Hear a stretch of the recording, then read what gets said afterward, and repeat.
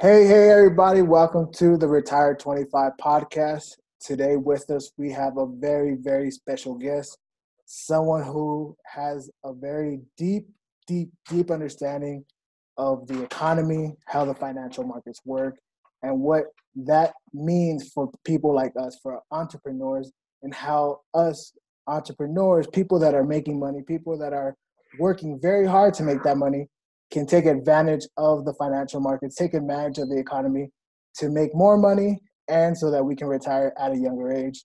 Please welcome Matt Justice to the podcast. Matt, how are you? Solomon, I'm doing absolutely fantastic. I'm excited to be here on your podcast, Retired 25, I believe it is. And although I was not retired at 25, I was just graduating from law school back then. But, it's a pleasure to be with you and your listeners here today. And I hope they enjoy the conversation we're going to have. Thank you, Matt. And you know what? You weren't retired at 25, but I'm sure you've helped a lot of people retire at 25. And that's the key, right? Pass down that knowledge. It is the key. It is the key. One thing about, and I'm sure we're going to get into it, but one thing about being an entrepreneur, it's not about yourself necessarily. I mean, there's things that come along with that. Don't get me wrong, but It's about what you can help other people. And I think, something I was taught from, my mentors growing up as I was learning how to be an entrepreneur is that when you build a company, when you build a product, when you build a service, whatever you're building, it can't be designed with the intention of, okay, this is going to make me X amount of money, or this is about me. It's about identifying a problem in society and fixing that problem. And when it comes to, teaching other people how to do it the same way, I think that's just what mentors and people that came before us have done for, centuries upon centuries upon centuries since the dawn of mankind. I mean, knowledge is the thing that we pass down. And so I think as an entrepreneur that cares about society, that cares about, bringing people up, the rising tide theory, right? The tide comes up, you bring everybody up. I think it's important as an entrepreneur to ensure that the future generations that come behind you, like yours, Solomon, expand and excel on top of what, my generation created. And I think that's just, the dream of most people. I mean, in America, I met you in Miami a few years ago. In America, we have this thing called the American dream, right? Yeah. And the American dream is kind of self-defined to a certain extent. But the way I define it is every generation surpasses the economic value of the previous generation, which means we all live better, fuller, happier lives. And we don't worry about our kids. It's not necessarily, that bowler point we see, the 2-car garage, white picket fence, 2.5 kids, those types of things. That's just what people put it as, but it really is defined economically. And for you to achieve that, and for society to achieve that, you can't just have that go to school mentality, go to school, get a job. You got to have the entrepreneurs out there in the world, the people that are willing to take on the risk, the people that are willing to put their neck out there to sometimes get cut off, especially in the social media environment, to get out there and build the companies, build product, build services, and then to pass down not just the company and the revenue and all that to future generations. No, not in any capacity. Pass down that knowledge so that future generations can build upon that, and we can expand our horizons. We can expand technologically, and it's just absolutely a beautiful thing when you're in the mud and you're just starting it can be frustrating, right? You can get to the point where you're, I've long told the story to people that I no longer keep my golf clubs in my office because I just break shit. I don't want to do that. Keep a rubber ball that you just squeeze it. It's frustrating at times, and you got to work through the mud and crawl through the fire.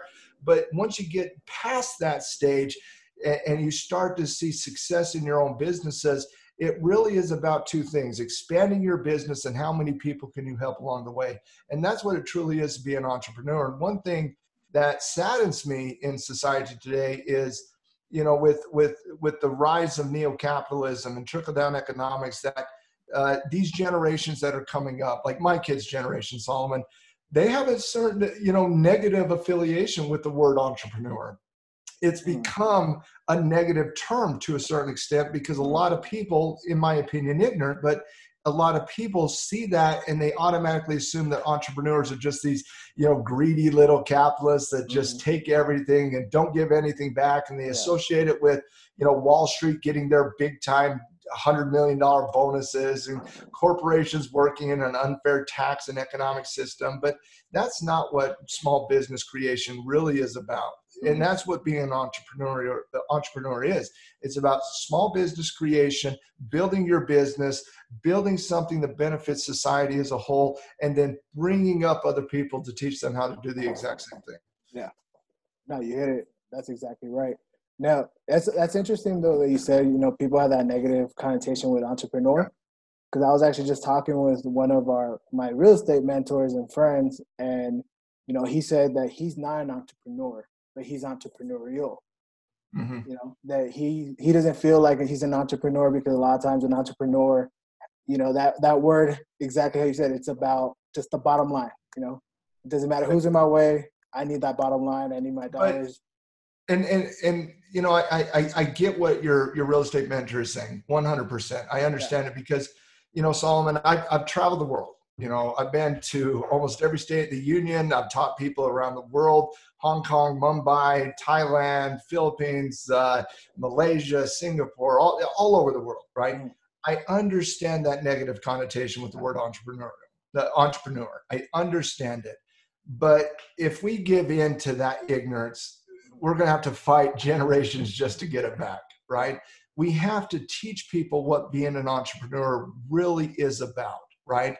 It's not associated with Wall Street. It's not associated with, what corporations do at the top end of the marketplace.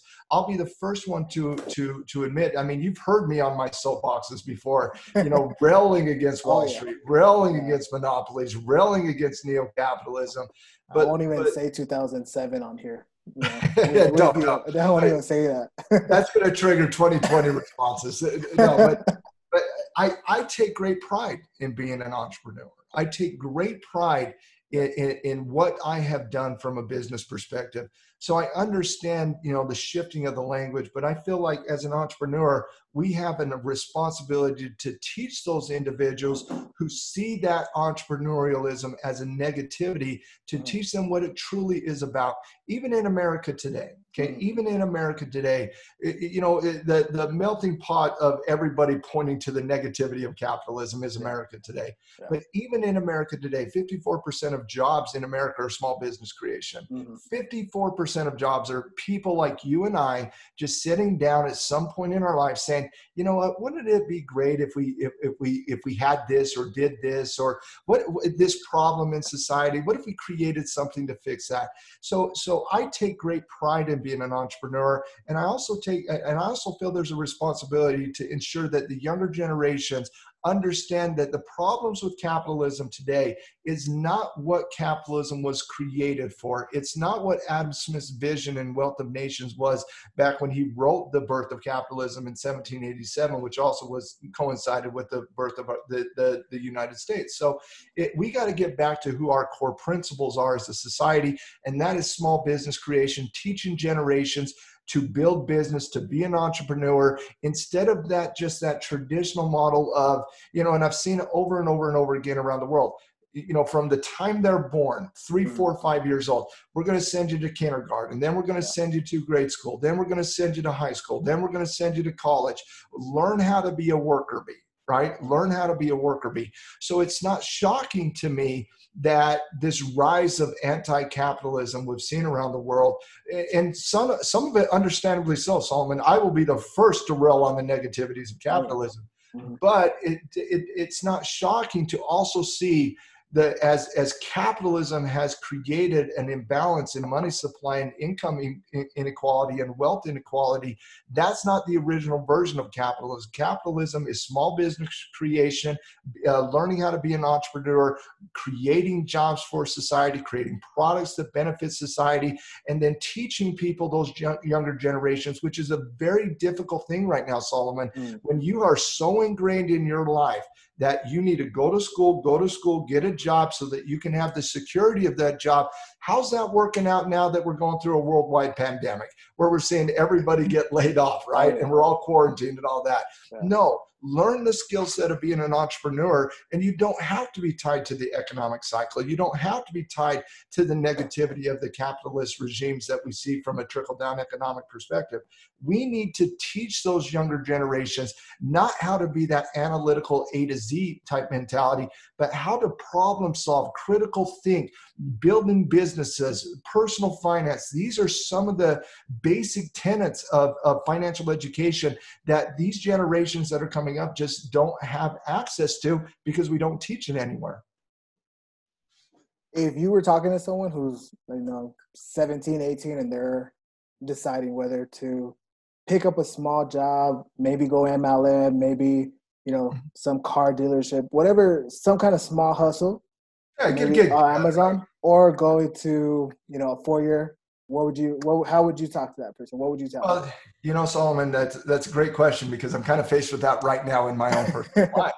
I have a 22-year-old daughter. I was talking to a good friend of mine just yesterday, and we haven't spoken in about 10 years, and we're catching each other up on our families. And all of a sudden I'm like, oh my goodness, I have a 22-year-old, an 18-year-old, a 17-year-old, and an 11-year-old. They were just this big yesterday.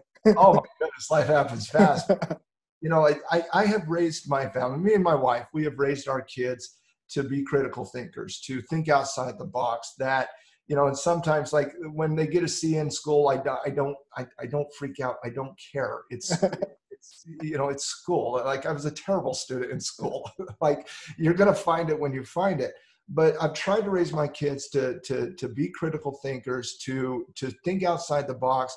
And, as they're getting to that age where they're graduating high school and they're thinking about, okay, do I go to college? Do I not? I just always tell them this. I've never once regretted my traditional education. I never have. I went to undergrad 4 years. I did everything that you were supposed to do. I did all the internships, U.S. Congress, Utah State Legislature, the Women's Shelter Group out of Salt Lake City, Utah. I went to law school. I graduated law school. I spent 7 years of my life and about $130,000 in debt to learn how to be a lawyer. And the one thing that I think at the end of all of that, Solomon, that I learned more than anything is that I didn't want to be a lawyer. And I really wish I would have learned that 7 years previously and saved $130,000, right? But I've never regretted it, because for a few reasons.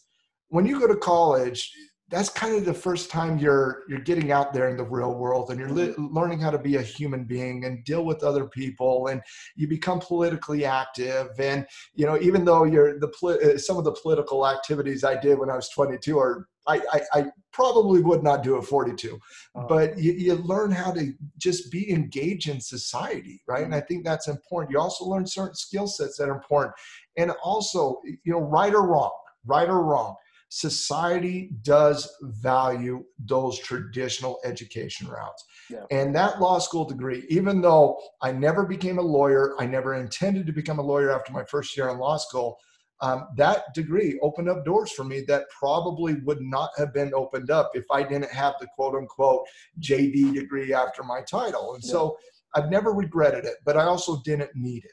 Right. And so the conversation I have with my kids, like I literally was talking to my son about this the other day. I said, Tanya, listen, you can go to school or you can learn how to be an entrepreneur. You can do both. It doesn't matter, but you got to pick something. Yeah. You got to pick something. You got to constantly move forward, right? You got to constantly move forward. And so whether he does or doesn't really doesn't matter to me. What matters to me, and when I said to him, Solomon, I said, Tanya, I spent 7 years of my life in college, 7 years, which I'm an analytical person, Solomon. So I said to him, that represents about 10% of my life. About 10% of my life, I purely learned how to work for other people, right? And even though in my heart of hearts, I was born and raised as an entrepreneur, that's what I learned how to do, is A to Z, analytical step-by-step approaches to problem solving. And so I said, you can do that, right? But sometimes, even though I don't regret going to school and I don't regret the 7 years I spent there, and I cherish some of those friendships and those relationships I built in that environment, I sometimes wonder, And this is what I was telling my son. I sometimes wonder that if at 19, 20 years old, I would have just fully embraced who I was in my heart. And who I was in my heart was an entrepreneur. I wanted to be a business owner. And if I fully would have spent that exact same 7 years and that exact same $130,000, would I have been better off? Right? Everybody can go point to the past and say, we had this fork in the road, we took A or we took B. Yeah. But the reality is, I do believe, even though I don't regret going to school, I do believe I would have had a massive leg up on the competition, a massive leg up in my own education as an entrepreneur if I would have spent that 7 years just learning how to build a business, whether that was, like an LLM, right? Something like that, whatever the case might be, it doesn't matter, right? Yeah. Going out there and going through the hard knocks of learning how to be an entrepreneur, I would have been much, much, much better off when I was 30, 35, and now 42 than if I ever would have went to law school, went into the debt. So I said to my son, I said, the choice is yours. I'm going to support you one way or the other. Whether he goes to school or whether he does not go to school is not the equation that I'm going to point to whether I love and respect and cherish my son. Yeah. But I do hope that he just picks something and moves towards that. Yeah. Now, very similar to my own journey, Solomon, I think he eventually becomes an entrepreneur and does all that, and whatever type of small business environment he chooses to be in, I don't know, but I do believe he's going to do that because, I was talking to my brother about this, who's my partner in many of my businesses. You know Tim very well. Yeah. But I was talking to him just yesterday about this, and basically he's like, Matt, even though you went to school for that 7 years and did all that jazz, you were an entrepreneur from the time you were born, for the time we were born. And I said to him, yeah, but I'm not unique in that, right? I'm not. I believe that every single one of us, regardless of age, regardless of demographic, regardless of race, religion, creed, regardless of sexuality or whatever the case might be, I believe we're all created to be entrepreneurs. I think we're all embedded with that creative mentality, right? I go back to a famous quote, Solomon, that, who was it who said it? It wasn't Mark Twain. I'm thinking it was Albert Einstein, actually. He said, logic will get you from A to B.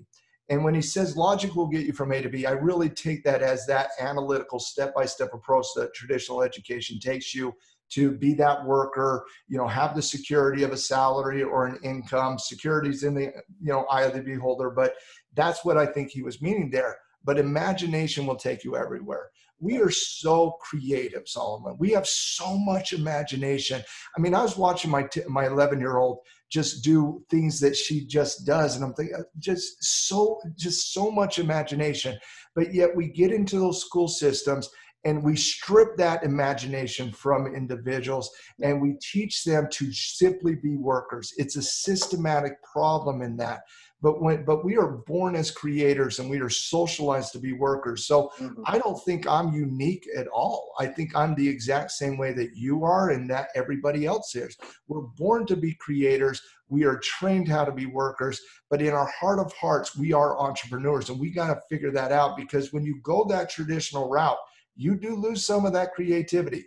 You don't have the creativity to come and go as you choose, or to create whatever product line you want, or spend how much money you want on marketing, or whatever the case might be. You are told when to show up at your job. You're told when to take a break at your job. You're told when to go home at your job.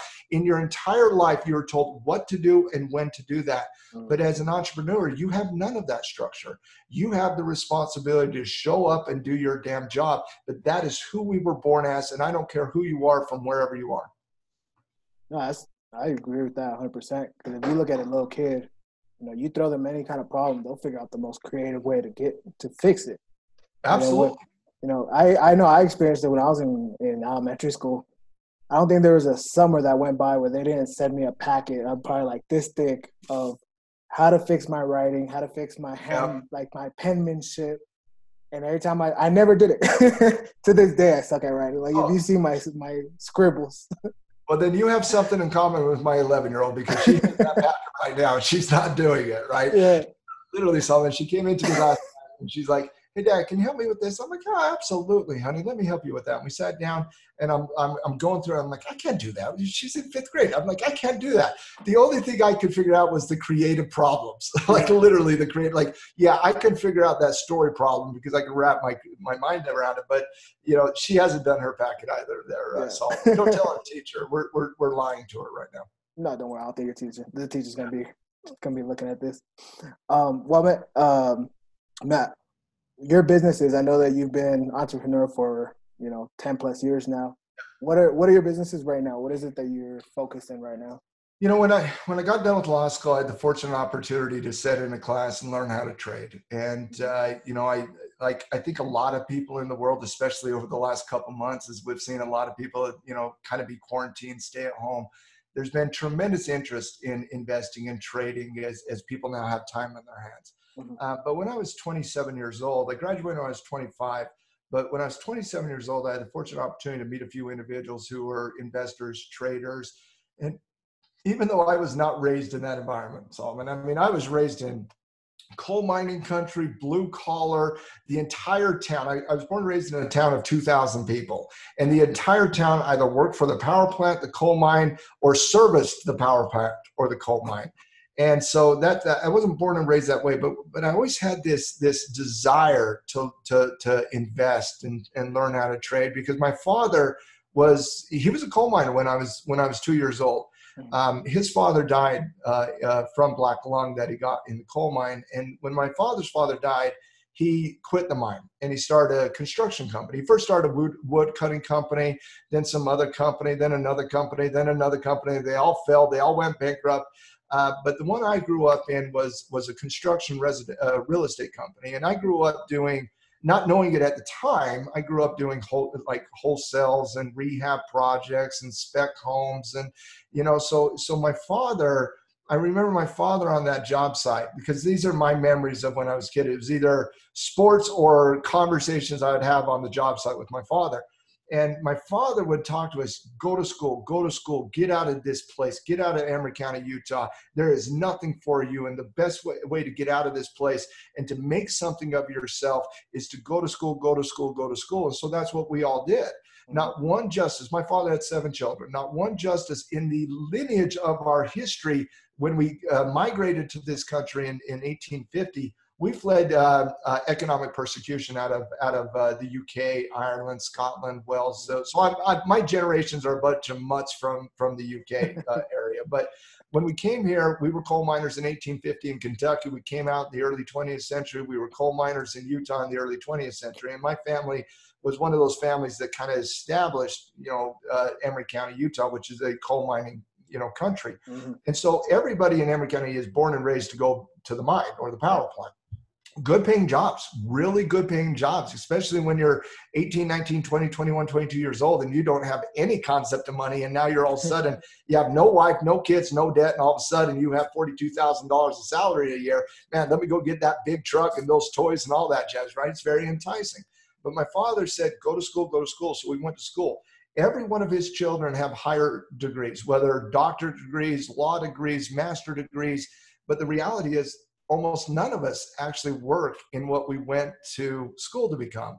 My brother has a doctor in political science. He's a trader. My other brother has I don't even know what Tim's degree is in, like some random stuff. But don't say sociology, man. Right? Sociology. Right? Exactly. But what my father really taught us, and one thing, I don't even think he understands the gravity of the decision he made in 1979 when he quit the mine.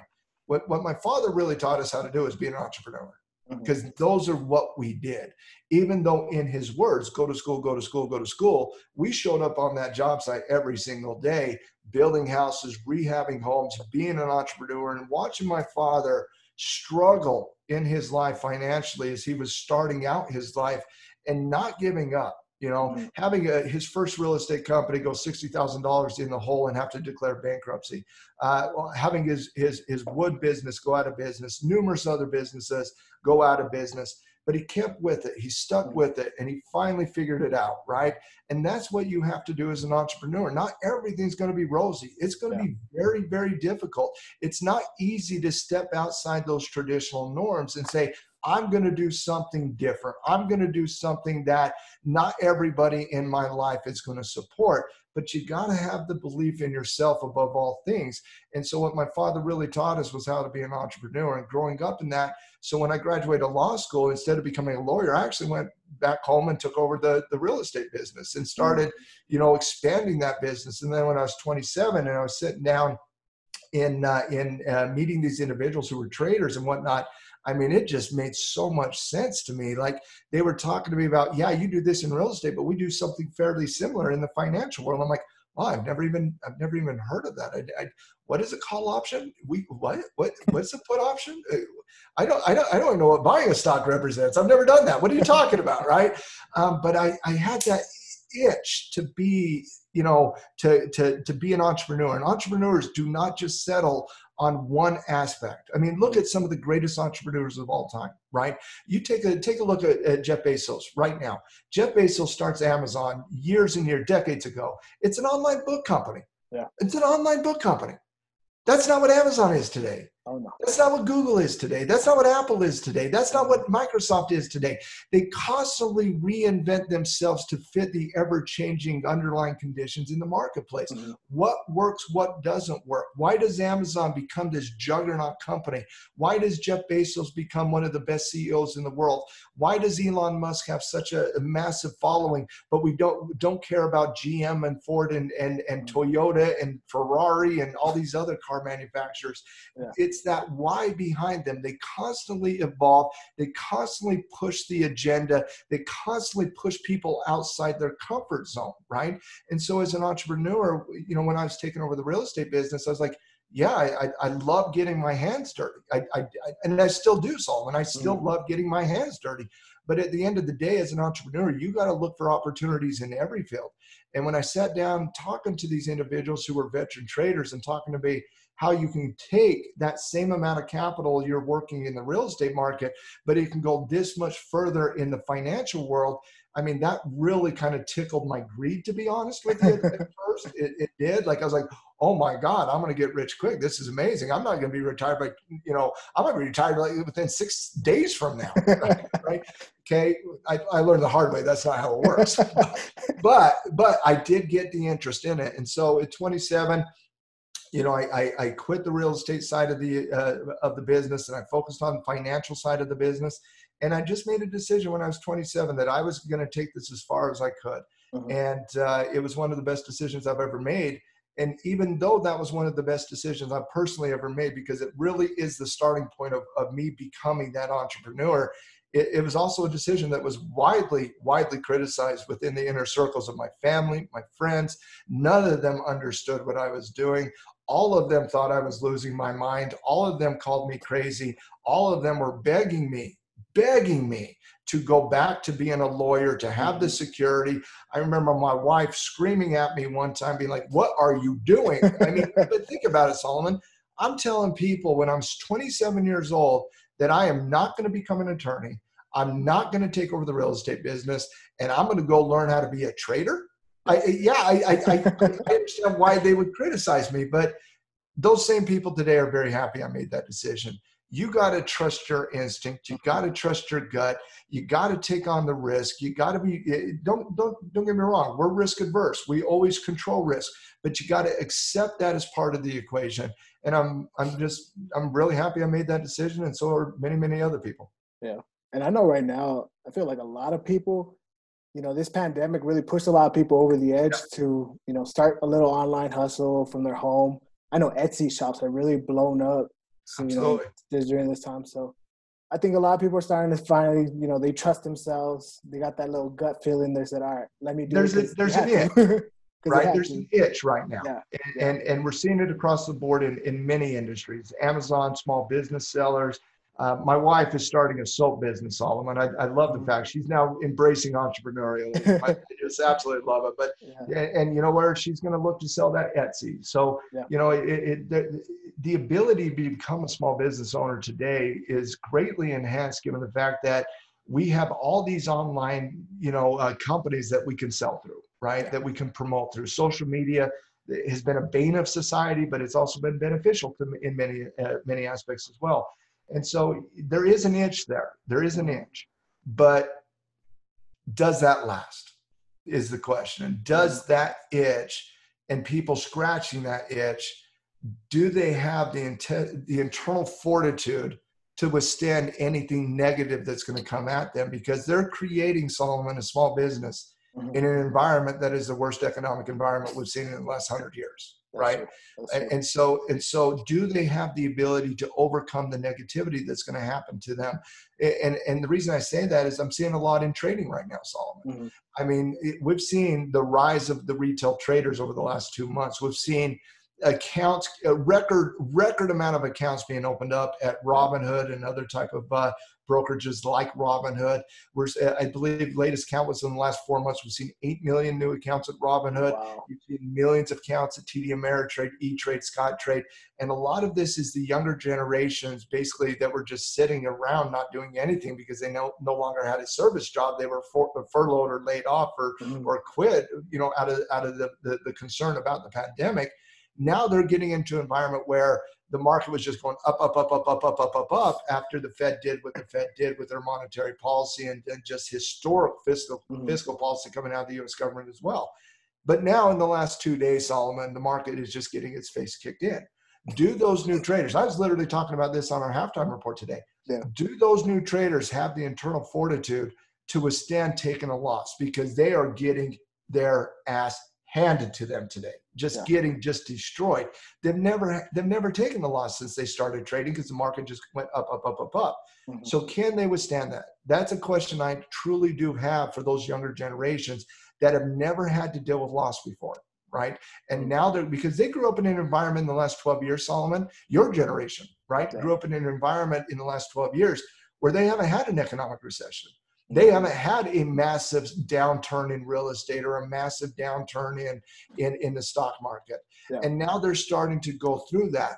Do they have the ability to come through that on the other end better, bigger, badder, and better?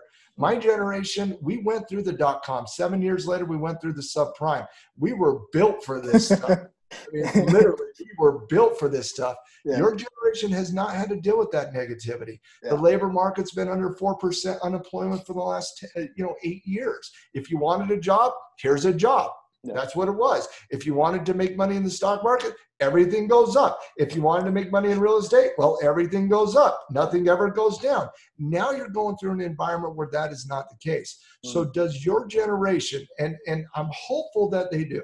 I have concerns, but I'm hopeful they take this as a lesson and learn, because as we come through this volatility, Solomon, whether it's the labor market getting demolished over the last 3 months, whether it's GDP in America contracting 6.8% in 2020, or the rest of the world economically burning down right now. But I do believe that we are going to have one of the greatest opportunities, as investors in real estate, small business creation, or as investors in the stock market, in a generational transfership of wealth coming out of this environment. And if you can withstand the volatility of this moment in time, okay, we always have a tendency to look at the moments we're going through right now as historically just unprecedented. Nobody's ever had to deal with this, but let me be the bearer of bad news. Yes, other generations have. We've had to go through this, right? There's always going to be downturns in the economy. It's called the market cycle for a reason. But if these younger generations who are finding the thirst because quite frankly, they're probably pissed off. Solomon, it's not my generation that's getting laid off right now. Yeah, that's not my generation. It is the baby boomer generation, which are high earnings, or it is your generation, which are cheap labor, right? Yeah. Service-based jobs, the gig economy to a certain extent. Do they have the internal fortitude and the stomach to withstand this moment in time? Because if you can get through this moment in time, because not everybody's going to, Solomon, but if you can get through this moment in time, it's that generation that's going to excel in the next 10 years. And I see that as a very, very, very good thing for the people that focus on, learning from mistakes, learning from what's going on from a geopolitical situation, economic perspective, political perspective, and then focusing on where we want to be 10 years from now. One of the biggest mistakes for new traders, new real estate investors, or small business owners is they always put the short term in front of the long term. They want short-term gratification because that's what they get in a job. They show up at the job, they get paid. Short-term gratification. As an entrepreneur, that's not how it works. You got to bust your ass. I've heard you say this word like 4 or 5 times, hustle. I love that word. You have to have hustle, right? The same capacity entrepreneurs get a bad name, get bad rap. Hustle has a bad, no, you got to have hustle out there. You got to bust your ass. You got to be creative out there.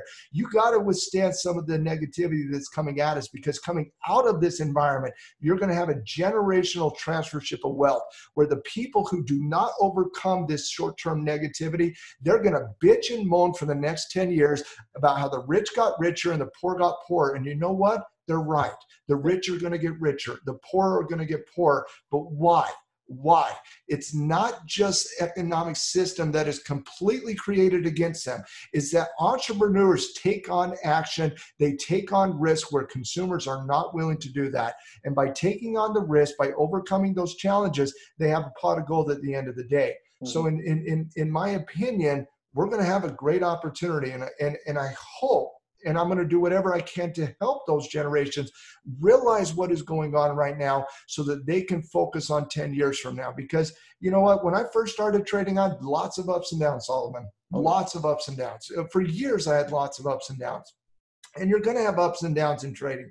There's no doubt about that, the same way in every market. But I always stuck with it. I always stuck with it because I'm willing to take on risk, but I'm only willing to take on calculated risk. Mm-hmm.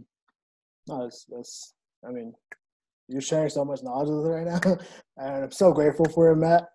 But you talked about retail traders, and that's actually something I really want to talk to you about. Yeah. As a financial coach, financial mentor, someone whose business is based around teaching financial education, how to trade, how to what money really is, what the economy is.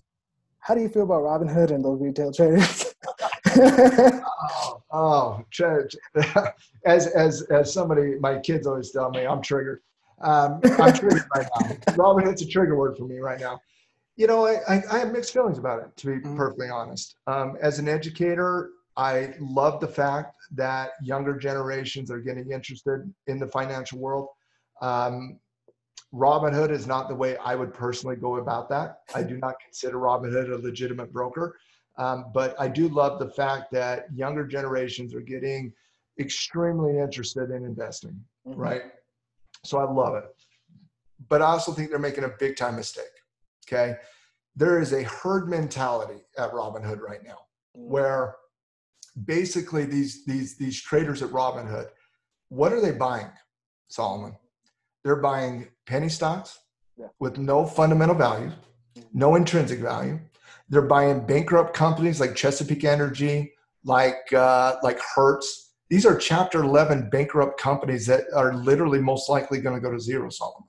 Yeah. They're buying high-flying growth stocks with terrible valuation. And that herd mentality can create something extremely damaging for them long-term. Because when that herd mentality comes in, they make lots of money. They do. In the short term, they'll turn 5,000 into 15,000. They'll think it's that easy. Yeah. But then days like today happened and they're left holding the bag and they don't know what to do with it because they're over leveraged, over margined, and they just got rocked, right? It took them 3 weeks to make money. It took them 1 day to give it back, right? That's a learning moment for these individuals. I'm afraid that they won't learn that, right? So I like I said, I have mixed emotions because most people who are going to Robinhood are not traders. They're people that just want to go run with the herd, right? They're not assessing risk. They're not assessing position size. They're not assessing evaluation. They're literally calling Warren Buffett an idiot. Like literally the greatest investor of all time. They're saying, idiot, you're an idiot. You don't know what you're talking about. Why are you dumping airlines? Airlines are up 80% in the last week. Yeah, there's a difference between trading and investing. Warren Buffett, looking at the economic situation, looking at the fundamental situation, says, for the very reason why I bought the stock is not the very reason I should hold the stock. He got out, right? Robinhood traders criticize that. Why would you get out? Just buy, buy, buy. Nothing ever goes down. Buy more, buy more. The only reason you're not rich is you're not hitting the buy button fast enough, right? I mean, that's the entire mentality. If that generation would, instead of, they're putting the cart before the horse here, Solomon. Mm-hmm. Instead of focusing on, taking action, right, without knowledge, they should put knowledge in front of application. They should put knowledge in front of application, because they're going to pay their tuition to the market, and they're going to pay it far more than what it would take to learn how to do this, right? And so what I just believe in is, I believe you have to put education before application. And that generation right now is just not doing it. Solomon, I know you do it. I know you try to get, the people around you to do it, and your sister does it. And you guys are doing it right? You guys, but I'm talking from a generational perspective. So if you're in that generation, I'm not specifically talking about you. Stop being a narcissist, right? I'm talking about it as a generational situation. And they're going to learn from that. They're going to learn from that one way or the other. They're going to learn from that. I hope what they learn is that, you know what? You probably shouldn't over leverage yourself. You probably shouldn't be buying penny stocks. You probably shouldn't try to front run money when you only have a $2,000 account. And for the love of God, do not criticize the Oracle. That is just bad karma. I mean, literally bad karma. It's not shocking to me that the stock market's going down literally 2 days after, people are on Twitter saying Warren Buffett's an idiot, right? No, this is what Warren Buffett does. He has $90 billion compounded gains for his 70 straight years. Yeah. Get rich slow. It's like losing weight, Solomon. Get rich slow. You do it slow, you have a tendency to keep it. You do it first, you do it fast, you have a tendency to give it back. Exactly. And, you're right. The people that are listening to this, if you're being educated, you're doing it right. And let me tell you, you are 0.000% of our generation. Listen, I tell the joke all the time. The baby boomers learned how to save money, right? Yeah. When that didn't work, my generation learned how to use debt. Okay. And when I mean my generation, Generation X, we went into debt, because it's like, well, my parents' generation, free, right? It doesn't work any longer. So let's just go spend all our money. And then your generation is like, I have no clue what the hell to do. So let's just money. I don't have debt. Spend all our money. So it's when I talk about my generation, I'm not talking about every single individual within a generation. We're talking about 40 million Americans that are millennials, or say, no, not 40, 60 million Americans that are millennials. So, but it's also what I told my son. I said, Tanya, if you do embrace being an entrepreneur though, okay, it's going to be hard. It is. It's going to be hard. You're going to have moments in time you have doubt, you question yourself, you're going to have sleepless nights. It's going to be difficult. Mm-hmm. But just think about this. An entire generation that only knows how to do what? Work for other people. Well, they got to work for somebody. Yeah. Right? And there's a lot of competition for that, which means I don't have to pay them very much money. Yeah. I mean, that's the reality. Yeah. And, I think when we met, I was the youngest person in the classroom, I think. Sure. Yeah. So, that tells you a lot about like the mentality. But I was actually having this conversation probably about 5 or 6 weeks ago with one of my friends, like one of my oldest friends. And she was asking me, she straight asked me, I have X amount of money. What do I do with it? I want to invest it in the stock market. Mm-hmm. I said, cool. First thing you should do is go educate yourself on how to do that. Yeah, you don't want to have to ask that question for the rest of your life, right? Yeah. Oh my God, Solomon, I cannot tell you how many emails, text messages, phone calls I've had from people that, friends, family, nephews, brothers, community, people I met 10 years ago, extended family, all of this, college friends. I mean, you name it. What should I buy right now? What should I buy right now? Right. And I have a tendency to tell them to buy something that I think will go down because I want them to learn a very valuable lesson. Don't ask a trader what exactly you should buy. They're not going to give you the they're buying. I can promise you that, because it's like, it's almost to the point of offensive to a certain extent.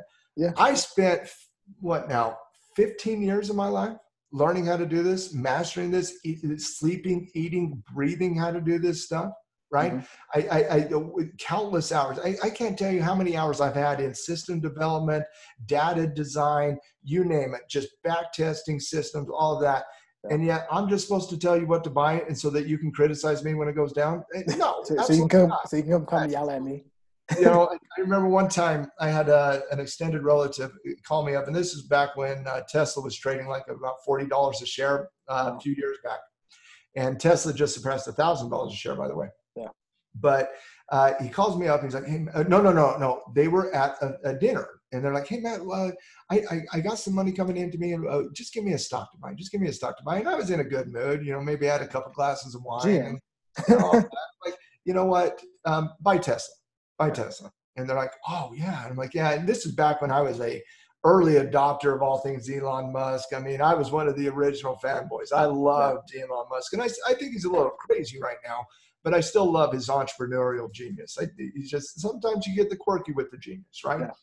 And I said, buy Tesla. And I didn't know how much money he was bringing in. And I didn't know how much shares he was going to buy. Ding, ding, the market's dead. But he went out and bought Tesla. A few years later, he bought a Tesla car. And he told me that a lot of that came from his gains he had on the Tesla position that I recommended to him. And he asked me what next he should buy, right? And I'm like, I didn't get a steak dinner. I didn't get a thank you card. I didn't get a Tesla. I didn't get anything, right? And so I had a stock I was pretty bearish on. I was like, all right, go buy this stock, right? And he ended up losing money. He's never asked me what to buy again. Beneficial for all of us involved. You don't want to spend your life constantly having to ask other people what they're doing because because think about it as a trader. If you're constantly have to get advice from somebody else on what they're buying, where do you think you rank in the order mechanism of that buying opportunity, right? I mean, think about that. I mean, stocks go up and down based on volume, right? You have increasing demand, stock goes up. You have decreasing demand, increasing supply, stock comes down. It's a free market. And if you are getting advice from second hand, third hand, fourth hand, fifth hand, what order, where do you rank in that order? Yeah. You're the last to buy is who you are, which means you are the first one to lose money is what you're doing. You're buying when everybody else like me is selling. You're selling when everybody like me is buying. For example, take the airlines right now. The airlines have had massive movements over the course of the last month. I mean, most airlines, like take JetBlue, Alaska, and they've all doubled in price, and now they're all getting their just handed to it. And I guarantee you, coming back to the Robinhood, they're holding the bag, they're upside down on margin, and they're capitulating, and they're scared because now they're losing money, and they're going to capitulate and get out. And Solomon, they're going to get out right when the real traders come back in, right? We get out, we come back in. We get out, we come back in.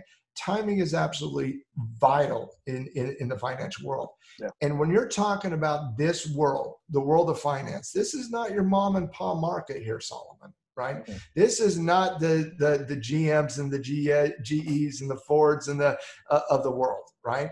This, when I was learning how to trade, 5% of the volume in the market was done by high frequency traders. What that means is algorithms, right? Algorithms would do the buying and selling, and a lot of that 5% was Wall Street, hedge funds, and so on and so forth. Today, Solomon, that number's over 90%. Over 90% of the volume is attributed to algorithms in the market. So if you're the individual who needs to go out and send a text message, check Twitter, check Facebook, call up your buddy who used to trade back in the day, and they're like, yeah, I'm looking at this, or I'm looking at that, or I'm looking at this. Or if you're the guy on Robinhood or the gal on Robinhood, and you're going to the top 20 highest volume candidates on Robinhood, you're like, wow, a lot of people have made a lot of money there. Yeah. The only way to actually make money is to hit the sell button. Yeah. And by the time they're getting into the market, it's already coming down. Right. And you're seeing that happen literally today as we just, heard the ding ding from Thinkorswim. We saw that today, right? Timing is absolutely everything. And so what I would suggest for the people that just want always that next quick hot tip, realize two things. Where are you getting the hot tip from? That's number one. What incentive do they have to put out the hot tip? Are they front running? Are they trying to get something to get you to buy something that they're trying to dump in a pump and dump? So question where that hot tip is coming from. That's number one. Number two is in a hot tip scenario. I mean, this is the biggest problem with hot tips. You don't know the position size of the trader you're getting the tip from. Yeah. You don't know their money management system. You don't know what their trade management strategy is going to be. You don't know where their stop loss is going to be and how aggressively or conservatively they're going to adjust that stop loss. And quite frankly, the two biggest things, you don't know how that fits within their portfolio, right? They might be adding to a position in an industry that they don't have access to, that they're looking at their portfolio and they're saying, well, I have enough tech companies, I have enough industrial companies. I'm seeing energy get a little hot. Maybe I need to go get some energy, right? You don't understand how that fits within their portfolio. And most importantly, Solomon, the number one thing you don't know is you don't know when they're going to sell. Mm-hmm. That's the number one. And so it's what I always suggest to people that just want hot tip after hot tip is, first of all, you want to get to the point from an educational perspective where you don't need hot tips, where you just analyze. That's number one. Number two is, if you're ever going to get hot tips, I get hot tips, Solomon, you get hot tips, we all get hot tips. But if you're going to get tips, do your own research. Make sure that fits your personal risk profile, because I'm willing to bet you and I have different risk profiles. Because I know for a fact, when I was 30 years old, I had a vastly different risk profile than I do at 42. Right. I was very, very aggressive when I was your age. Very, very aggressive. Mm-hmm. And you're much younger than when I started trading. But when I was 27, 28, 29, 30 years old, man, I was aggressive.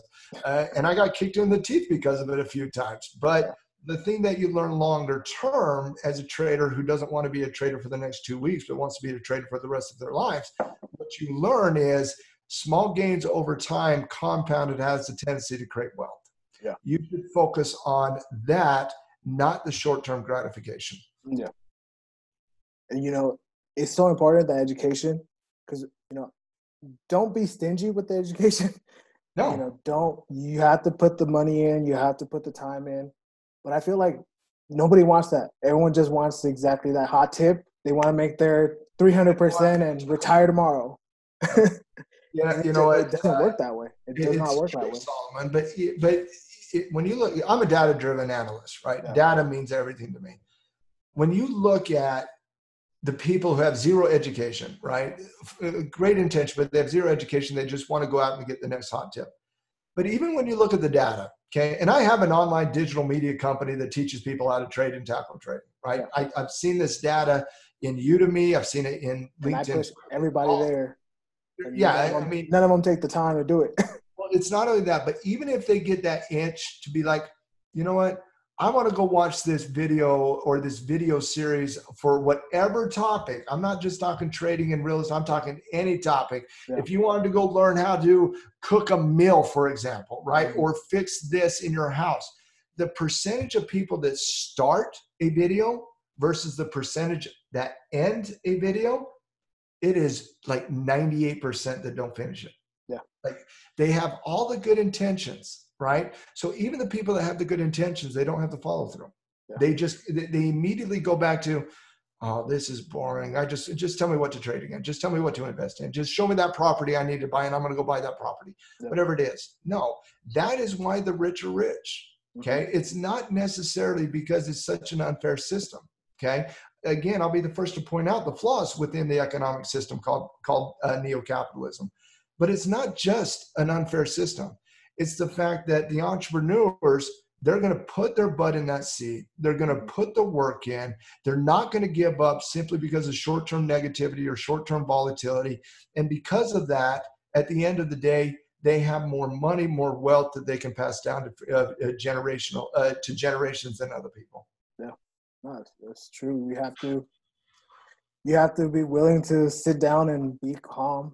It's just most people don't want to do that. They just don't. No, like Solomon, like I asked you earlier today, I'm like, how long do you want this interview to go? And you're like, yeah, it doesn't matter. We'll just go till the conversation's over, right? Yeah. And that's like a long form interview. Okay. And that's what I do on my podcast as well. I do long form interviews because I love getting into detail. I love getting into the depth. I don't need just 5 minutes, right? I have an attention span that lasts longer than that.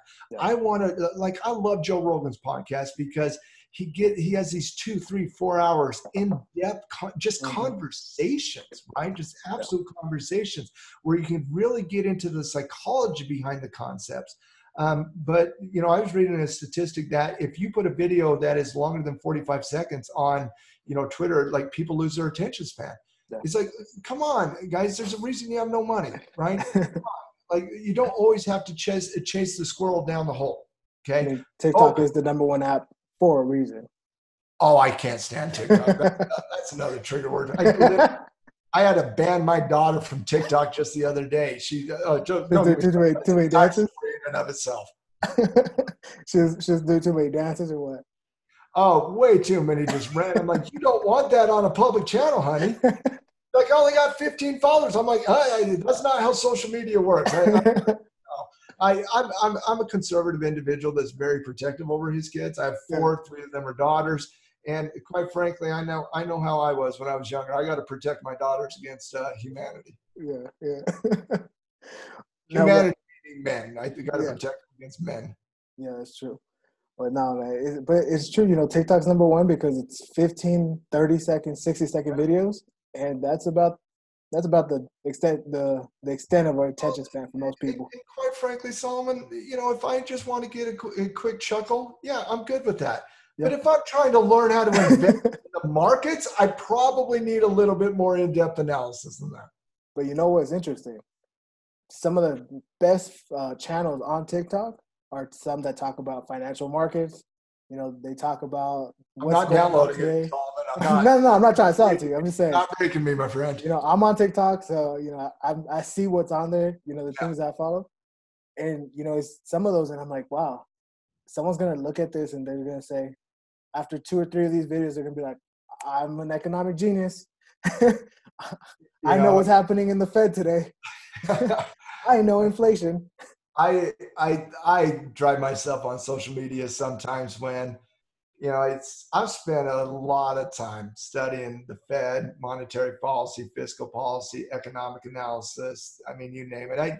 I'm one of those rare people that actually enjoy reading economic books. And I'm talking, On Capital by Karl Marx, and The Wealth of Nations, and Economic Principles by John Maynard Keynes, and Milton Friedman, and all of this jazz. I geek out on some of this stuff, and market cycles, what creates market cycles, fiscal policy, all of that jazz. The evolution of economic philosophy over the last 250 years or so, and I sometimes have to. It's like I told my daughter when she was posting some stuff on TikTok. I'm like, no. Before you hit send, you need to take a walk, think about it, and then make a decision after you've had some moment of time to think about it.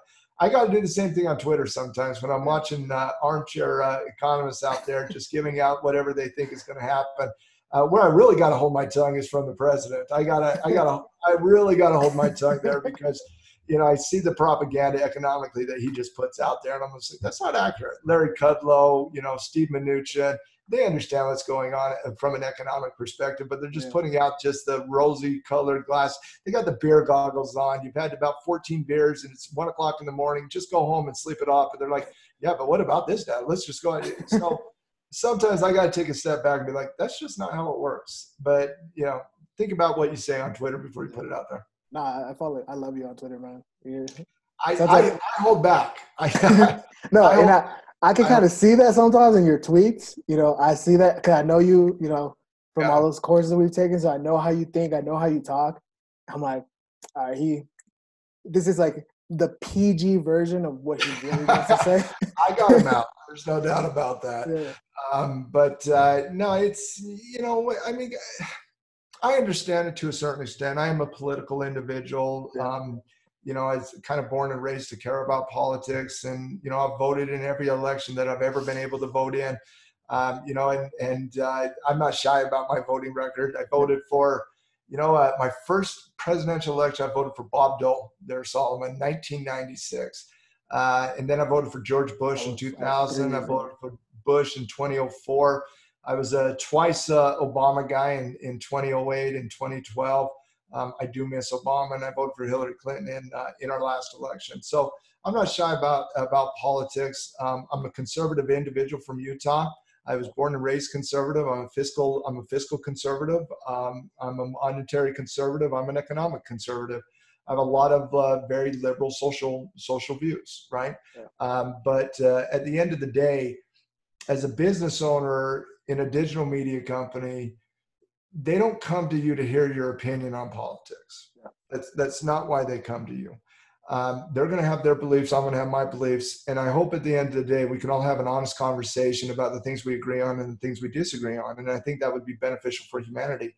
But right now, we're living in an environment where I don't think there's ever been a time where there was more animosity from a political perspective, from the left to the right, from the Democrat to the Republican. So you got to try to be understanding of everybody's political viewpoint. You got to be respectful of everybody's political viewpoint. And I've tried to pride myself on listening to those individuals and hearing where they come from. Even if I do disagree, I can still learn in those environments why they have their beliefs the way they do, why they think the way they do, why they think this policy or that policy. And, I've had a tendency to try to be open-minded politically, economically. But if you go out there on social media and you just be like the radical left or the radical right, then what are you trying to accomplish there besides just stir hatred, right? We need less hatred in our lives. We need more love in our lives. We need more compassion in our lives. We need more respect for one another in our lives. And it's unfortunate, but politics brings out the worst in social media. It truly does. It truly does. Just the absolute bane of society. The trolls come out, no doubt about that. So I try at Tackle Trading, I try to be apolitical to the most extent. Trading Justice, our podcast, we're a little bit more political on that one. But I have my views, you have your views, and as long as we continually talk to one another, try to understand one another, try to respect where one another comes from, our society is going to get better. Yeah. And talking about politics, can you explain the Fed? Because, one thing I've really learned a lot, and, I know saying, can you explain? How long do you want? Yeah. It's like, can you explain particle physics in 10 minutes? Yeah. Something that I've really learned is that entrepreneurs, small business owners, absolutely do not understand economics, do not understand the Fed, don't understand when, It's also why they fell. Yeah. And when they come out and say, we just printed out $2 trillion, here's the market, they don't understand what that really means for them. They just say, okay, cool, I can open up tomorrow. So can you kind of elaborate on that? I'll give you the quick version. Yeah. Right? I don't know if there is a quick version, so I don't know if I can do that. But no, like I said, we got however long you need. The central bank of the United States was created in 1913. Yeah. It is not the first central bank around the world. Central banks have been around. The central bank was really a European central banking model, really kind of the Medici out of Florence, Italy, back 600 years ago. Thomas Jefferson, who in my opinion was one of the greatest Americans of all time, also made the greatest trade of all time, bought the Louisiana Purchase for $10 million from France. I mean, talk about land value there, $10 million. Wow. Good job, TJ. Yeah. But Thomas Jefferson, who was the diplomat to France at the time, studied European financial systems, banking systems. And he made the claim many, many years ago, obviously, that one of the biggest risks to a free society is the banking system. And he was specifically talking about central banks and the European central banking model. We originally did not do a central bank. What a central bank does is they control the money flow within an economic system. And so historically, you can either have a central bank, which is not government owned, not government regulated. Think about that as a privately owned banking cartel is what a central bank is. Or you can have the nation's treasury, control the money supply. Well, for the most part, we had two central bank experiments in the 1800s, but for the most part, we were a treasury-driven, state-driven, monetary system up until about 1907. in 1907, we had a currency crisis where basically we saw the death of currencies across the board and massive economic upheaval. I mean, when you go through a death of a currency, it is the worst economic situation possible, right? Because that's what every asset class is valued in. That's what savings are valued in. So when that happened, we went through this massive economic upheaval, and there's a great book that was written many, many years ago called The Creature from Jekyll Island. And if you want to learn how the creation of the central bank happened, definitely go ahead. I highly recommend that book. Once again, it's called The Creature from Jekyll Island, which, paints the picture of how we created the central bank.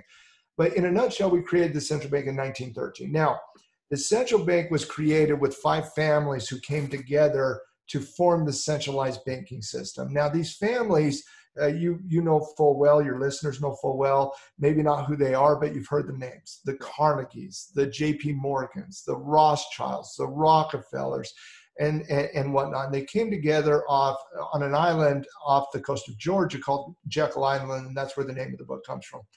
Well, the central bank was created to control what is known as monetary policy. So you have 2 types of policies that are very important to understand.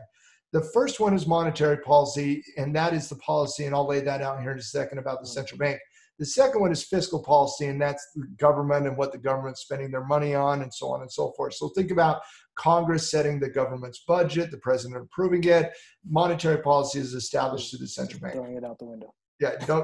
Let's not talk about that right now, because there is no budget in the market right now.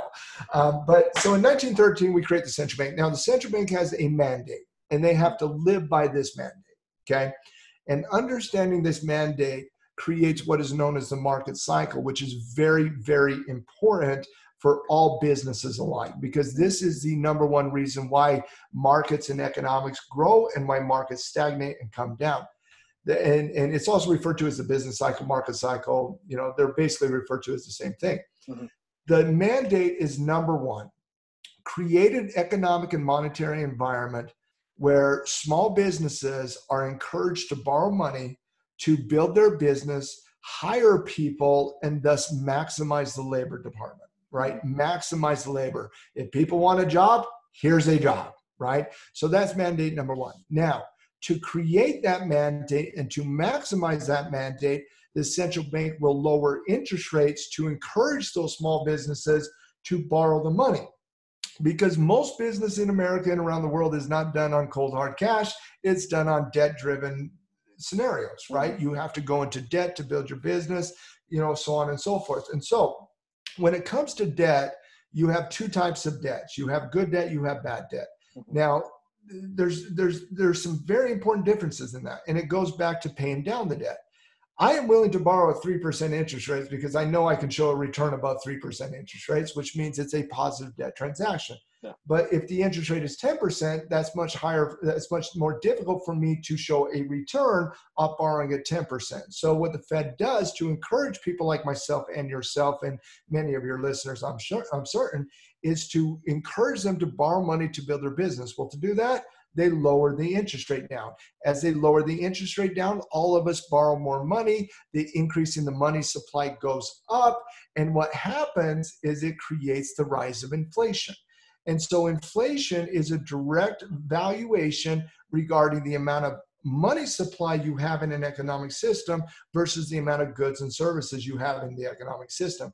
And so as everybody, and inflation is not just cold hard cash, it's debt as well. So as everybody is borrowing more money, thus creating more opportunities, thus creating more cash in a society, that cost is passed down onto those consumers through increases in asset values. Just think about real estate for a second. Yep. It's easier, 10 years ago, it was much easier to buy real estate property than it is today, right?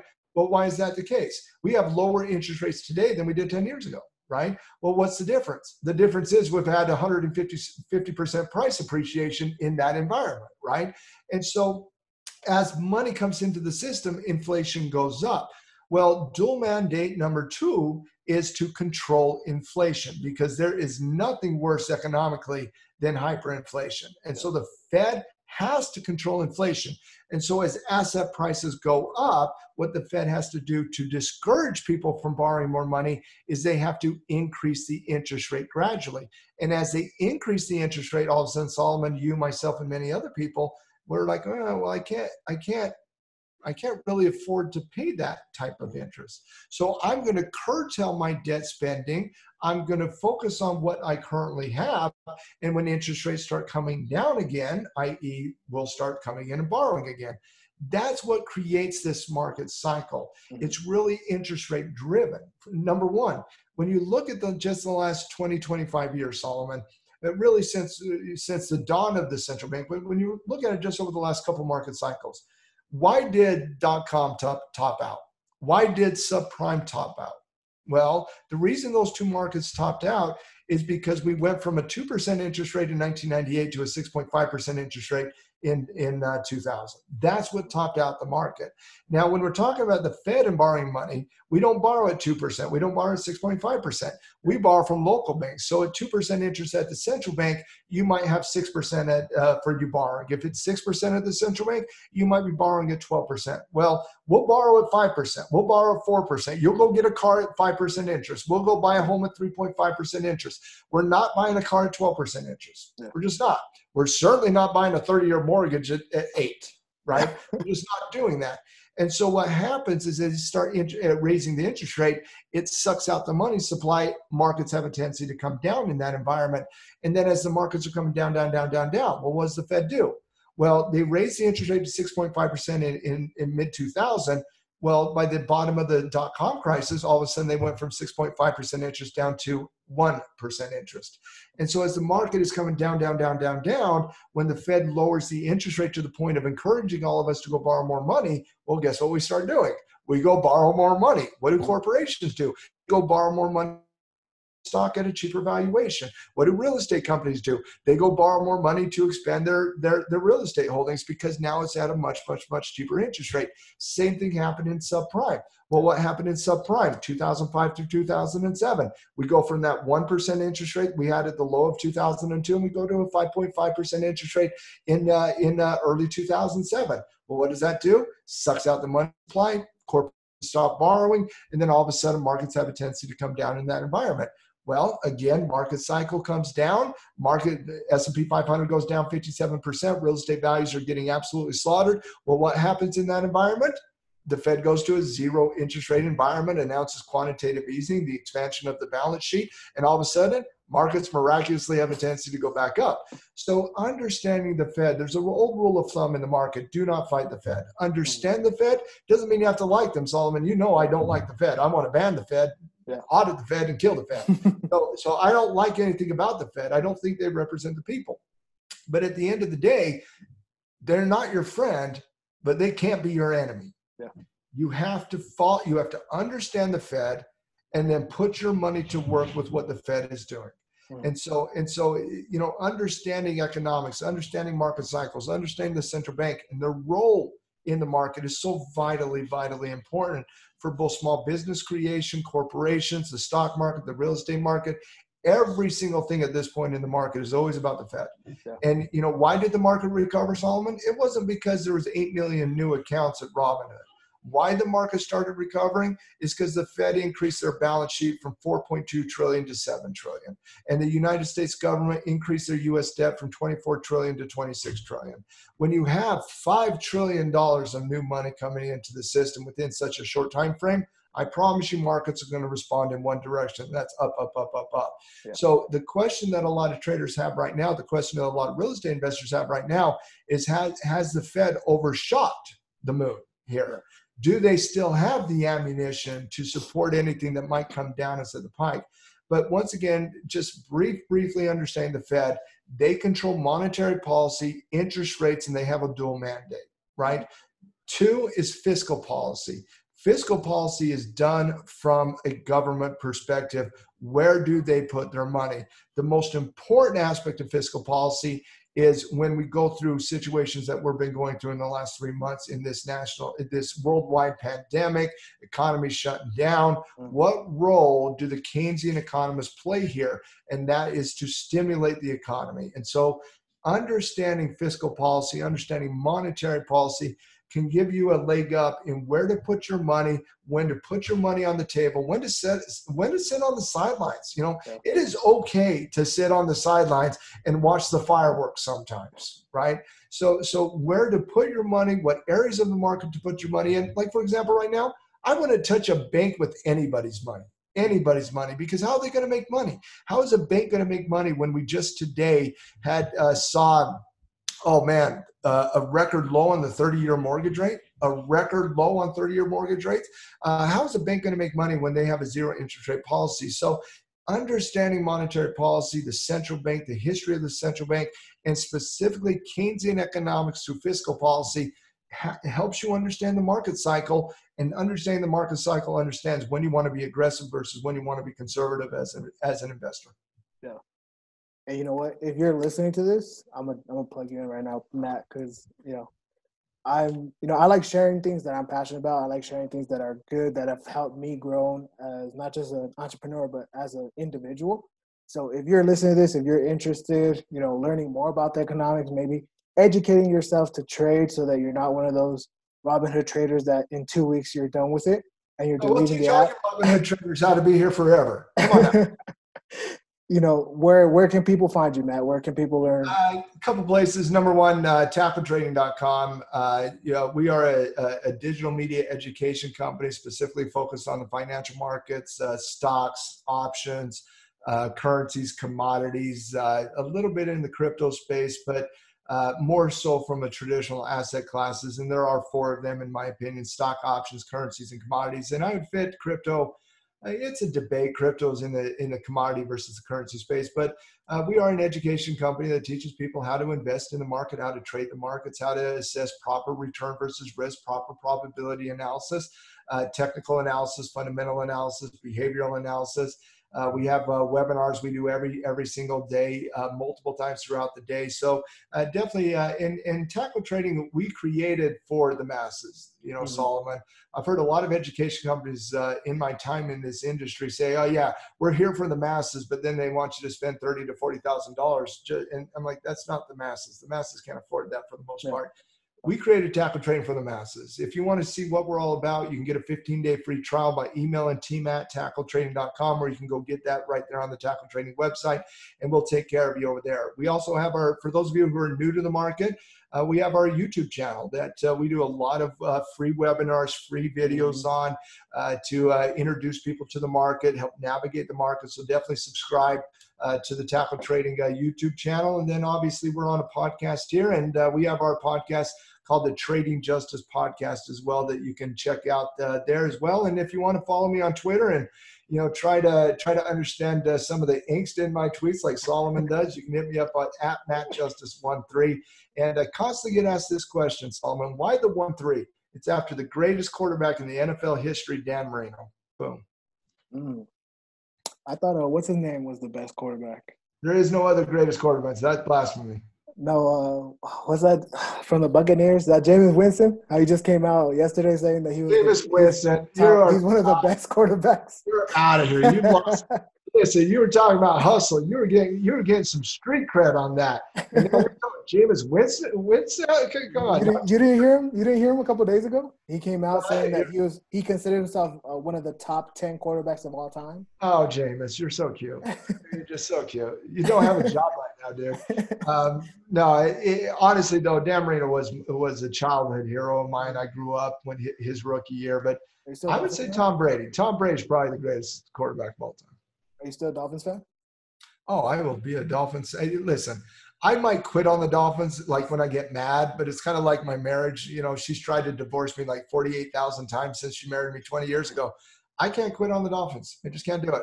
I can't be the guy that quits on his team. I just can't do it. I'm never going to quit on tackle. I'm never going to quit on the Miami Dolphins, because the moment I quit on the Dolphins, you know what's going to happen, Solomon? They're going to win the Super Bowl, and then I won't be able to celebrate because I'm going to just be filled with shame. How do you feel about the new quarterback? Tua? Yeah, Tua.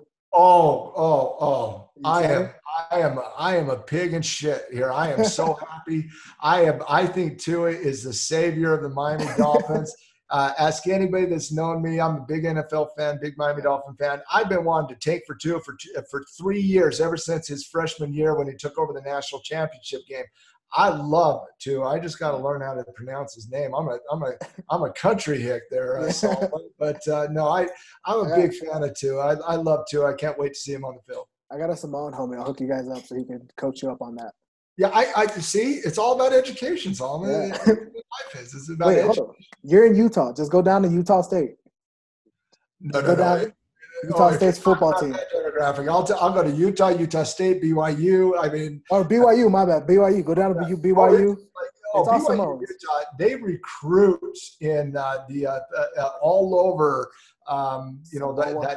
The Samoa, Hawaii. Yeah. I mean, half their team is that. I mean, those boys can play. I mean, they look all like you. Like, big, tough, mean, don't mess with you. Automatically street cred. It's amazing. I have, playing football, you get Samoan homies, you get Tongan homies. And I just want to clarify something. I am the size of a 13-year-old Samoan. Don't. There is some truth to that. I'll just say, you're a big tough guy, though. I mean, you're not 6'8", 300 pounds, going to go, eat a little child for lunch. I'm not saying. No. One of my best friends from high school, he's big old Samoan dude. Yeah. And I met his brother. His brother was like probably 15 at the time, and I was just like, why? Like, I was like 20. He was 15. I'm just looking up at him. I'm like, why? Listen. Like, literally, that's all it is. I remember when I was 18, I was a football guy, and I made the All-State team. And quick real story on this topic. We went down to Australia to play in a Utah All-Star versus other states that went down there, and so on and so forth. But I remember I was from a small school, right? I was from a small school. I was not used to those big old boys from Salt Lake City and the upper end of Utah. And all of a sudden, there's all these Samoans and Tongans, like 6'5", 320 pounds. And I'm like a $170, wide receiver. And I'm like, oh my God, they're going to kill me. Like, literally kill me. I'm sure every time they called a slant route, you're just like, no. Oh, I was change the play. Like, I was the no fear guy. You are not going to, and like they're calling a 7 route. And I'm like, I accidentally ran an out. Like, I was not going into the middle. There was it took my head off. You're like, oh, coach, my bad. I thought you said this play. Oh, you said 6. Oh, my bad. Yeah. Next time. I got you next time. And then that 7 goes into a 15-year-old post, so you get behind the linebackers. But no, it's there is that road to BYU. There's no doubt about that. From there. Oh yeah. So how you feel about cryptos, Matt? What's your position on cryptos? Oh, because I hear a lot of people, they love them. They say that the world economy is going to be decentralized, and it's the only way to really make sure you're safe in these next 5 to 10 years, especially with what we're going through right now with the pandemic. And I just call BS on all that. It's such a complicated topic to me. Like, there's so many different cryptos.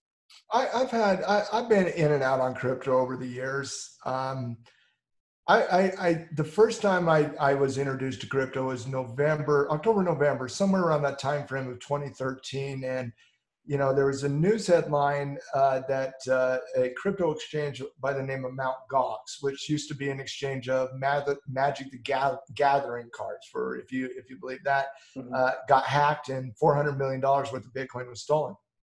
And once that came into the news, I was already analyzing Bitcoin before then, but once that came into the news, Bitcoin, and again, don't quote me on this, I'm trying to just go from memory here, but Bitcoin went from like $1,200 a coin down to like $180 a coin, right? Yeah. And I just felt like I was interested in Bitcoin at the time, and I just felt like that was a massive overreaction. Because a lot of times you see this in the market. You see negative news come out, you see an initial just sell everything mentality, and then you realize it might have been an overreaction to the situation. We've overcorrected to a certain extent. Mm-hmm. And so I bought my first crypto back in November of 13, and then I traded it in and out and whatnot. By the time of the mid-17, I was completely out. And this is just kind of some of my flaws to a certain extent. once I see consumer society fully embrace something, and specifically from a get rich quick mechanism, we're going to be millionaires in a day type philosophy. I'm just out. I'm out of that because I know it's going to be crazy volatile in those environments. And so I was completely out of the crypto space, Ethereum, Litecoin, Ripple, Bitcoin, I was done. Tim, my brother, my partner, he stuck with Bitcoin, but I was completely out. The one question I have, because I am interested in Bitcoin, I'm not interested in any of the other coins, and they are not inflationary protection. They are pure speculation, pure speculation. The original design of Bitcoin, though, was that it was supposed to be a decentralized monetary currency that did not have a central bank associated to it. It was the people's money to a certain extent. The algorithm that was created was supposed to end at some point to where you couldn't create a hyperinflationary environment because there was going to be limited supply to a certain extent. Mm-hmm. But the evolution of the crypto market has been fascinating to go against a lot of those original designs. Decentralization, no inflation. We've had multiple forks and multiple splits with the crypto space. Well, Bitcoin just split a few weeks ago. It was like a month ago, right? Yeah. They just did a 2-to-1. So they're trying to create, as this happens, as they start getting more demand, they try to create more coins to satisfy that demand. Yeah. And so I think some of the original designs in the crypto space are no longer viable. And I get a little frustrated when I hear those arguments in 2020, when those arguments have really kind of been blown out of the water in the last 3 to 4 years. Mm-hmm.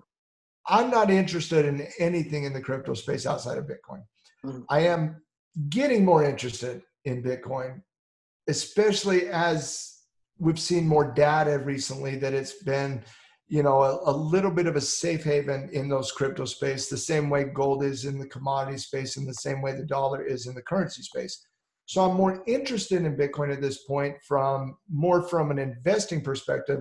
Trading Bitcoin seems just insane. Like, why would you do that? Massive margins, random volatility, very driven. It can move up or down 20% in a day and nobody would be shocked. You can get much better return for risk and probability analysis in the stock and the options in the commodity market than you can in the crypto space. So in my opinion, I wouldn't look to trade Bitcoin, but if Bitcoin continues to evolve to act like a safe haven, I do think it would be on my watch list of things in the future. But as of right now, no, I have zero interest in that. I'm too involved in options and commodity trading at this point. That's the thing about being a trader, though. There is so many things to trade. There are so many things to invest in.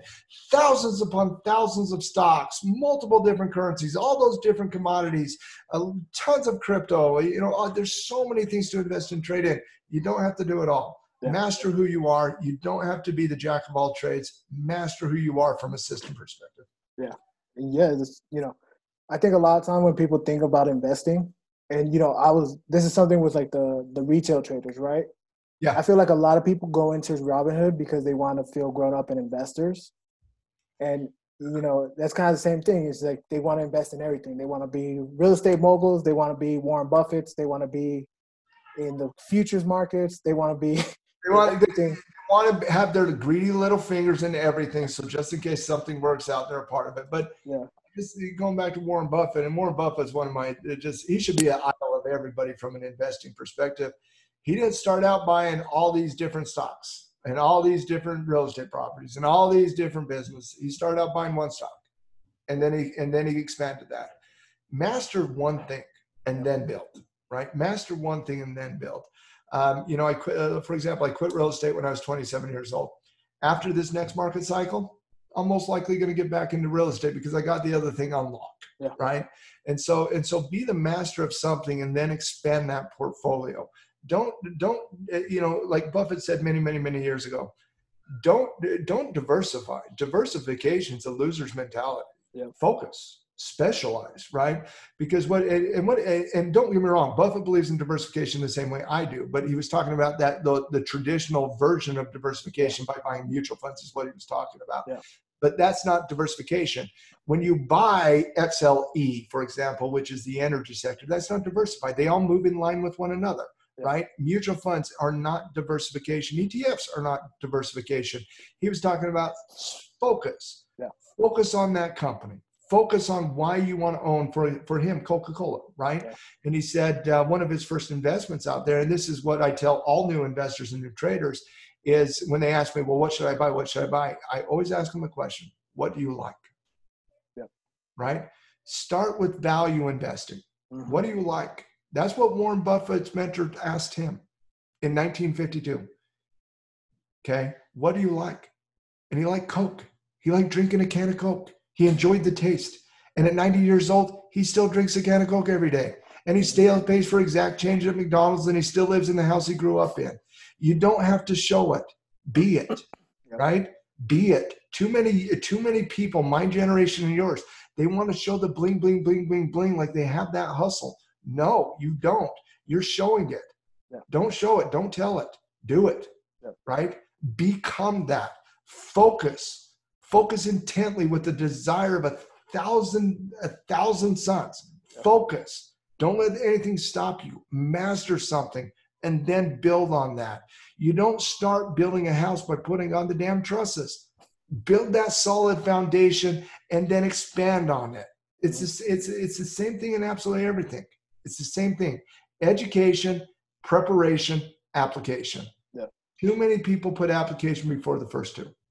Yeah, that's exactly, I tell my team the exact same thing, because I'm a network marketing entrepreneur. That's where we started off. That's where we made our capital to be able to invest, because at the end of the day, I see network marketing as an amazing opportunity to create capital, to go invest and do things that you want to do, right?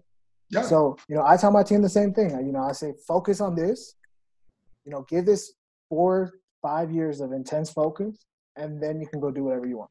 Well, speaking of network marketing, I'm not a network marketer guy, but I am a supporter of it, right? Because I choose my area. I think network marketing is an absolute wonderful way for individuals to get into small business and that mindset of an entrepreneur, right? Yeah. But why is it that we see, 5% of network marketers make it?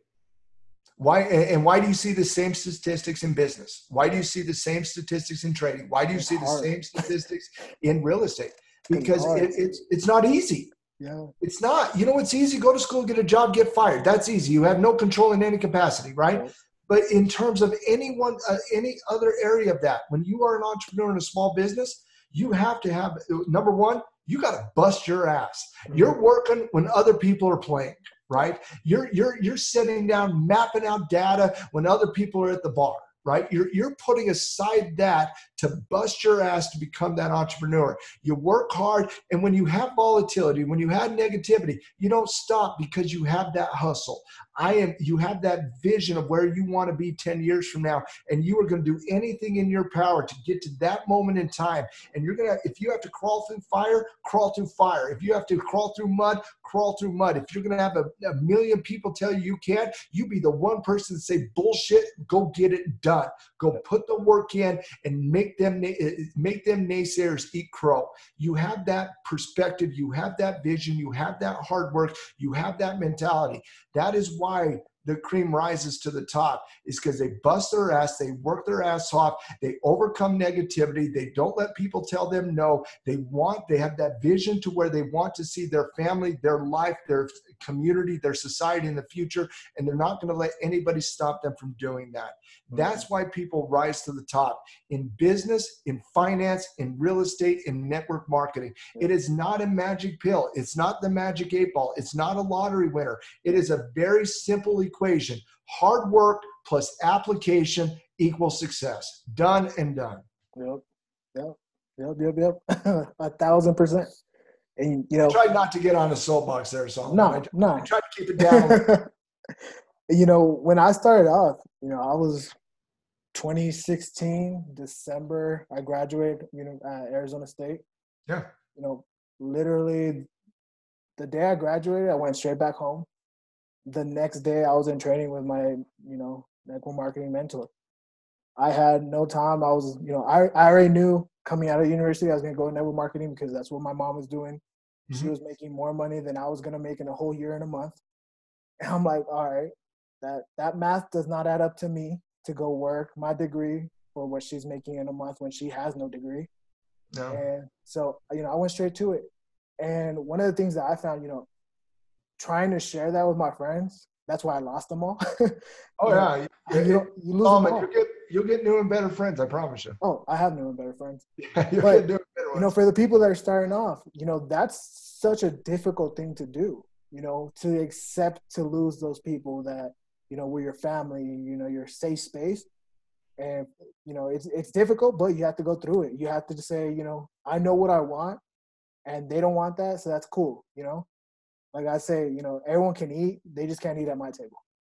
You know, it's true though. I love my friends from back in the day. Yeah. I love them. I love them dearly. When I see them, we chit chat, we tell stories of back in the day. You remember this time? Remember that? Like, always do remember this moment in time. We acted really stupid, right? Yeah. But I don't talk to them about business, and I don't talk to them about economics, and I don't talk to them about finance. I don't talk to them about investing or trading, because every time I've ever done it, it always revolves around, well, can you tell me what to do? Yeah, I can tell you to go do what I did. I put myself through education. I put myself through years and years and years of data-driven analysis. If you understood, if you walked in these shoes, you would have a different perspective, right? But you know, the last thing, and I know we're kind of summarizing here, Solomon, but the last thing I'll say is this: if you haven't read the book Think and Grow Rich, please go out and read that great book by Napoleon Hill. Yep. And any mindset book that you've ever heard about in the last 100 years, Solomon, has been influenced by Think and Grow Rich. Oh, yeah. The 7 steps to this success, the 3 steps to this, the 5 steps to that, right? It all comes back to what Napoleon Hill talked about in Think and Grow Rich. Andrew Carnegie in 1917 tasked Napoleon Hill with finding the recipe for what success was, right? And Andrew Carnegie was one of the most successful business owners of all time, the richest man in the world at that moment in time. And Napoleon Hill, for the next 20 years, and I believe he published the book in 1937, but went out and he interviewed all these successful business people from different industries, different walks of life, different ways from life. Yeah. And he came up with 13 rules that create a successful individual, right? And he was talking, no, he wasn't talking like friendship, marriage. He was talking business, right? And there's some of them that are a little old, like that wouldn't work in today's environment. Like, you got to have a good woman by your side, right? Well, we don't say that any longer, right? So there are some that are dated, okay? But this was 1917 through 1937. But the last one is very important. What ultimately led to these individuals crowning success, regardless of the industry, when they all said the same thing. Right before their greatest success was their biggest failure. Failure and learning from failure led to success. Too many people in society today are worried about falling down, scraping their knee, getting hurt, losing money, worrying about what their friends think about them, worrying about what their parents think about them. I love my parents. I don't want their life. I got to live mine, right? I got to raise my kids. Yeah. They're too worried about what people on Twitter will think, Facebook will think, Instagram, my God, TikTok and Snapchat and, you know, all of that. They're too worried about that. Yeah. Visualize where you want to be and do anything you can to get to that moment in time. Mm-hmm. Because I promise you, if you become that success, all of these naysayers that looked at you and hated on you at the moment in time, they're going to be on your coattails and they're going to work for you.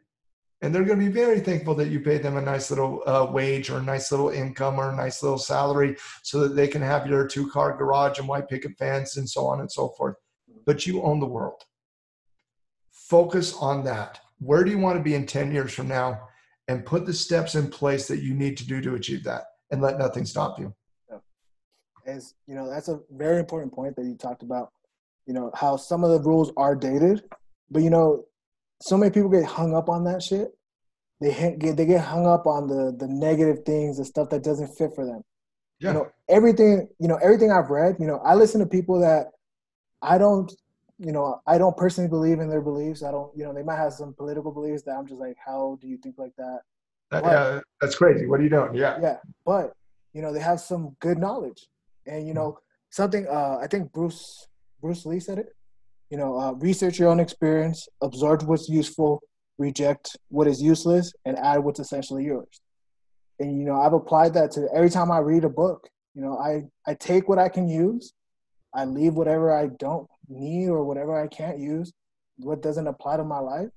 And I think that's what a lot of people need to do. You know, you got to get out of your own head. You got to get out of your own personal beliefs and accept that people can help you, whether they don't have the same beliefs as you, whether they don't have, you know, the same vision of the future for you. But you can learn something from them. How you said, guess what, Solomon? you have to listen.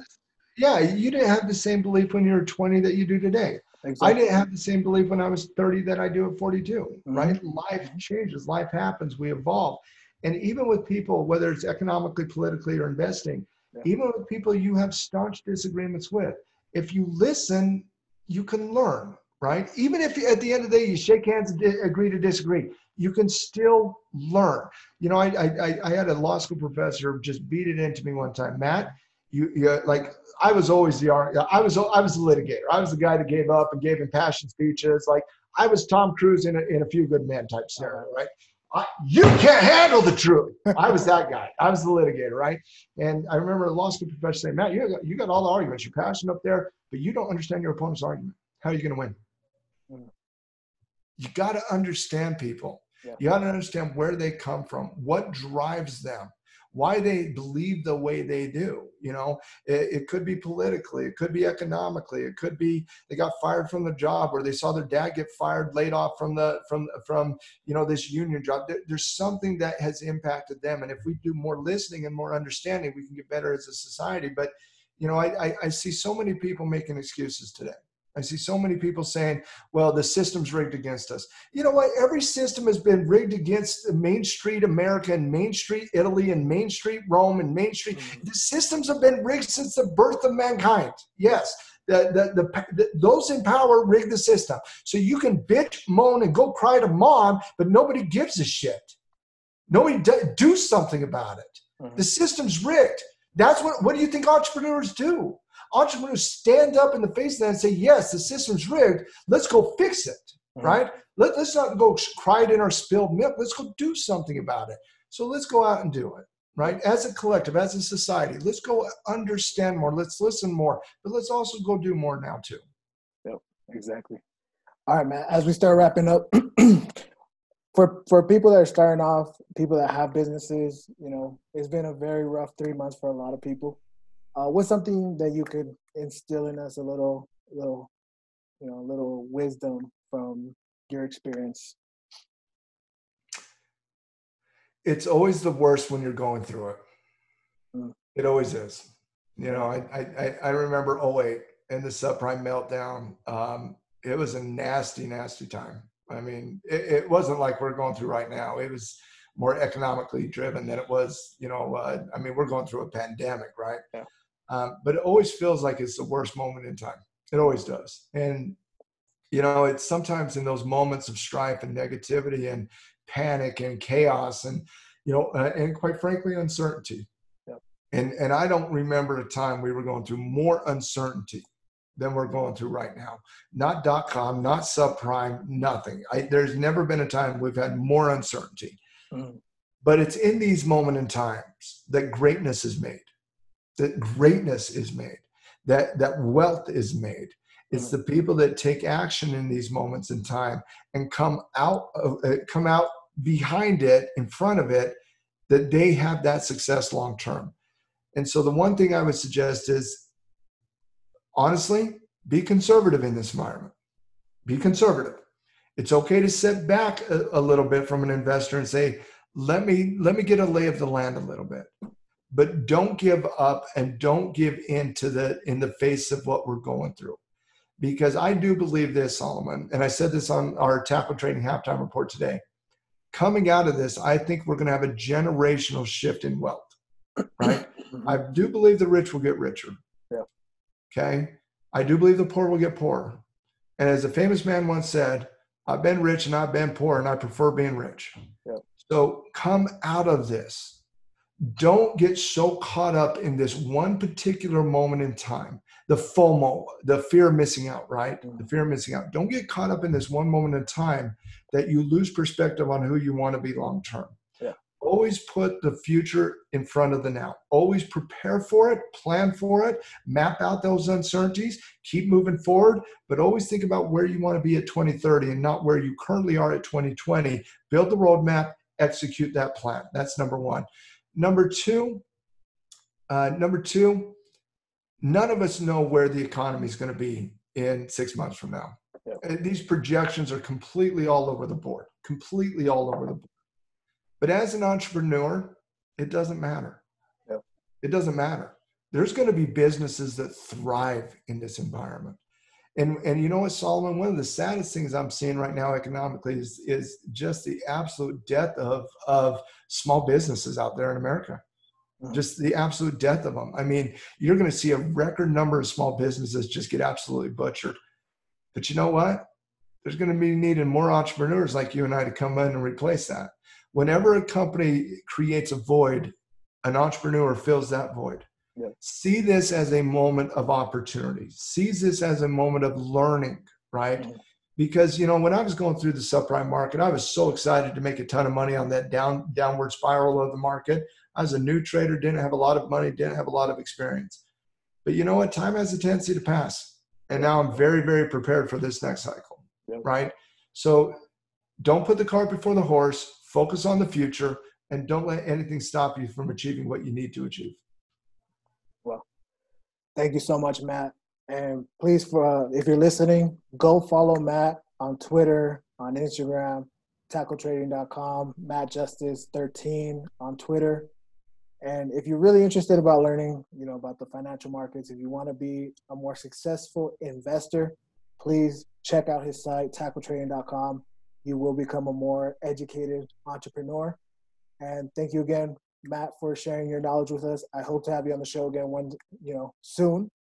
And this has been another episode of Retired 25. I'm your host, Solomon Roybal. Follow us on YouTube, Instagram, and we'll see you in the next show. See you.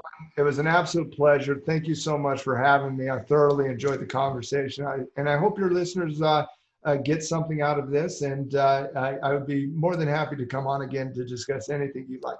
Like I said, I like talking about this stuff. Yeah. We'll talk about 2007 next time. Done.